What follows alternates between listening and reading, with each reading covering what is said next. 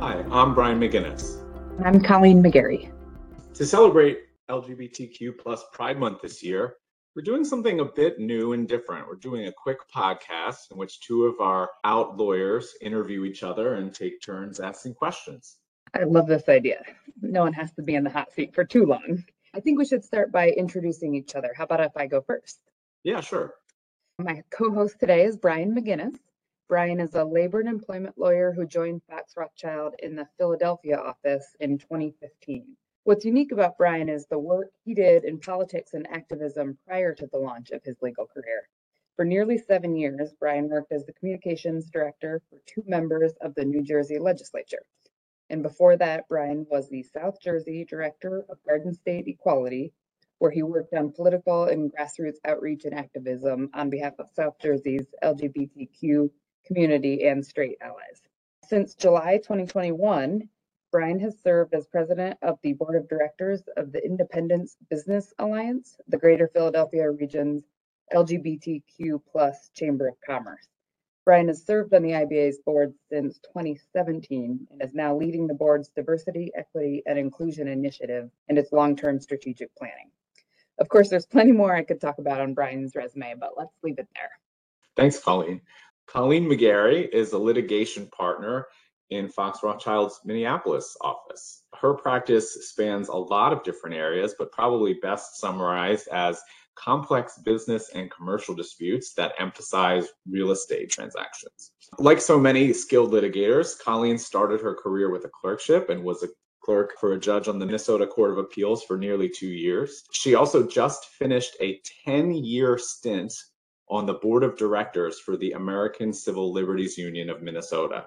She's a former chair of the Minnesota Defense Lawyers Association Diversity Committee and the Minnesota Lavender Bar Association. And one of the reasons I know Colleen so well is that here at Fox Rothschild, she's one of the co-chairs of our firm's LGBTQ and Allies Initiative.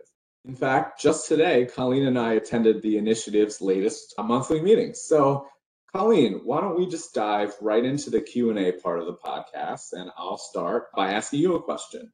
You and I joined Fox Rothschild at around the same time, and since then, the firm has grown quite a bit. We now have nearly 1,000 lawyers in 29 different offices nationwide. What is your sense of how the firm's diversity efforts have evolved during that time, and in particular with respect to the LGBTQ plus initiative? That's a great question. To put things into context, when I first joined Fox, I was coming from a firm where I was the founder and full member of the diversity committee and the only out attorney in the whole firm. So it was refreshing to join an office. This Minneapolis office has roughly the same number of attorneys as where I came from, and find that there was not only a diversity committee, but that there were actually 4 or 5 other out attorneys just in Minneapolis. So at that time, the LGBTQ plus initiative was an offshoot still of the larger diversity committee. And we were just figuring out what our role was. We were sponsoring CLEs and local lavender bar events, as well as the National Lavender Law Conference. And I'd say in the last 6+ years and 400+ attorneys, we've evolved significantly. We're our own standalone initiative now, and we still sponsor those local and national events, but we've also collaborated within the firm to make Fox a more welcoming workplace for all. We worked with our women's initiative to develop a new parental leave policy, and as Brian being one of the primary drafters, we established a workplace gender transition policy. We've expanded our CLE programming, and we now offer a program every June on current LGBTQ issues in the law. And we've participated in HRC's Corporate Equality Index, receiving 100% for the last 4 years. All of this has been within the framework of the firm's increased commitment to diversity, equity, and inclusion. We have received wholehearted support from the firm. We'll continue to evolve as long as we continue to have attorneys and staff energetic about making the firm an inclusive and accepting community. I'd say we've got a bright future ahead of us. Awesome. Yeah, my turn to ask a question. Brian, what do you think about celebrating Pride? I'm sure you have thoughts about this. We hear from critics and detractors who say that, can't wait to see all the corporate logos turn to rainbow colors in June, but what about the rest of the year? Others are more positive and find value in celebrating Pride and Black History Month and Women's History Month, etc. Where do you come out on that? No pun intended. Yeah, my view generally is that if an organization, whether it's business or otherwise, or a law firm or otherwise, if an organization sole participation is just to hang a rainbow flag and to send out some rainbow apparel and then forget about it the rest of the year, then I don't see much value in it. And that's why I appreciate what's going on here at our firm, in that it's a longer term commitment and one that involves like real meaningful substance, right? So not just rainbowifying everything, for lack of a better term, which is important, but also making real meaningful substantive strides. So things like you talked about, making a parental leave policy more equitable, making health benefits equitable and accessible to trans and gender nonconforming employees, things like that. I think that celebrating pride appropriately requires an acknowledgement that the reason for pride in the first place is due to the systemic and historic discrimination and lack of access to affirming culture, to affirming benefits, to affirming and celebrating ourselves. And part of celebrating that means making real substantive contributions. So I'm glad to be at a place where that's inherently recognized, and we'll keep pushing towards it. So I have a question for you, Colleen.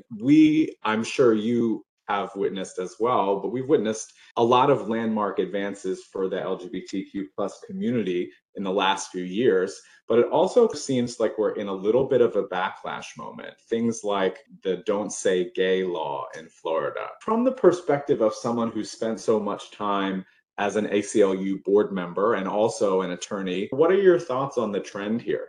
Well, frankly, it's terrifying. I think there's been something like over 100 bills attacking transgender people introduced in state legislatures in the past like 2 years. It's overwhelming. It's on all fronts too. It's athletic restrictions, bathroom bills, healthcare issues that are both denying affirming healthcare based on insurance and also criminalizing affirming healthcare by caregivers and parents, and just restricting inclusion of LGBTQ plus topics and curriculums. I think the hardest part is how significantly and negatively these proposed and passed bills affect kids. I can't give you the statistics off the top of my head, but we know that the incidence of suicide and depression are significantly higher in LGBTQ kids than they are in hetero kids. And I think that's what makes organizations like the ACLU so critical.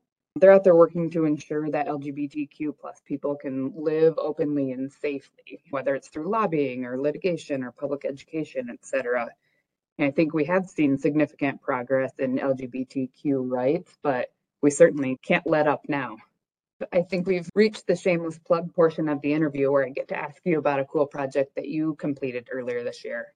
In January, you published an LGBTQIA plus inclusive glossary. It's an ebook, and I'm going to quote from your press release. It was designed as a quote, a resource to help companies and individuals gain fluency in the ever evolving language relevant to the LGBTQIA plus community. So tell me, what was the impetus for the project and how did it evolve from where it started to where it ended? That's a great question. Thanks, Colleen. So this actually started of our initiative's regular habit, or whatever you want to call it, of presenting a CLE for the firm and the firm's lawyers and staff on an annual basis during Pride Month. And what we realized pretty early on is that a lot of people didn't have familiarity with some of the terms and concepts we were going to be discussing. And so what we started to do in those presentations is right at the start, create a common vocabulary. So we were all on the same page, trying to introduce concepts to folks in a way that didn't necessarily delve into the third tier nuances of things, but really gave people at least an upfront summary of what we'd be talking about. You know, over time that expanded and evolved as understandings of language expanded and evolved. And we ultimately looked to create a resource that we could provide not only to our firm's lawyers and staff members, but also as a resource that our clients could use when navigating some of these issues.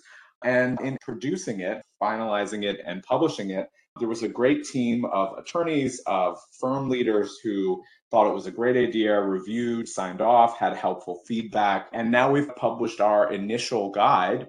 The great thing about a project like this is that we get great feedback and we get people who write to us and acknowledge that language is evolving and understanding is evolving. And sometimes people have even great suggestions for future editions of a document like this. So I think we're just getting started here, and we'll be looking to update it and hopefully continue to provide a resource to some folks to increase understanding. Great. Next up, at the risk of making us both feel a little bit older than we want to, I want to talk about the kids these days. How different do you think it is today for a queer or LGBTQ law student who's just entering the profession, as compared to when you started out yourself? Well, I like that you didn't put any years or dates on that, so I'll speak in generalities. We want to protect the witness as much as we can. Gosh, I think there's a world of difference. When I started out, I didn't have really any role models or mentors who looked like me, who I could go to and say, hey, how did you navigate this? Or how did you talk to this person about that kind of thing? I remember when I was researching firms as a student still, it was a huge deal if a firm provided insurance for a domestic partner because you couldn't be married. How shocking is that to remember that was a thing? I think I mentioned earlier I was the only out attorney at my previous firm. So I'd more often than not just go solo to firm events or functions just because it was easier. And as compared to now, I don't even think it's a blip on the radar for most young associates, which is fantastic and how it should be. I don't know. It's a world of difference to me. Obviously, there's still issues out there, and there's still some firms that aren't as inclusive and accepting as Fox, but I'm pretty grateful that we are here. So here's my final question for you. Many Americans were surprised by the June 2020 decision in Bostock v. Clayton County, Georgia, where the Supreme Court held in a 6-3 decision that federal law prohibits discrimination against employees on the basis of sexual orientation or gender identity. You've written about this case and talked about it and thought about it a lot. Looking at this case through both your litigation and politics lenses, I'm curious to know whether you think this is an instance of the court leading the way for change, or simply following what Congress already said in the plain text of Title VII? That's a great question. I think this is an instance of the Supreme Court as a lagging indicator in some ways, right? So the kind of textualist theory underpinning that decision had been advanced in any number of district and circuit court opinions previous to that. Certainly in the ways a number of states analyzed and applied their own sex discrimination prohibitions, and also administrative agency guidance, such as the EEOC and things like that. I was talking with someone who does statutory analysis as kind of their specialty, but also has a particular interest in LGBTQ plus policy issues about this decision. What we discussed was if the textual consideration, the actual text of Title VII, was the only consideration, right? If we were only looking at pure law, then this probably should have been a 9-0 decision. Because the interesting part is the 3 dissenting justices all had arguments and all made points, but none of those points actually refuted the central textualist holding, which is that if you prohibit sex discrimination, you are prohibiting discrimination based on characteristics that depend on sex. And that necessarily includes sexual orientation and gender identity. So, in some ways, this was a landmark decision, and I don't want to subtract from that. In other ways, I do think it's an example of the court following a path that had been laid out for it, and certainly one that had been set forth in public opinion prior to it. Well, thanks for your insights on that. Yeah, happy to help. And thank you so much for joining me for this conversation. And thank you to all of our listeners for joining us today. We're looking forward to continuing this conversation. And we hope you'll do the same in your own communities with your own networks about how you can bring more LGBTQ plus inclusivity into your area. So thanks again. Have a great day and happy Pride. Happy Pride.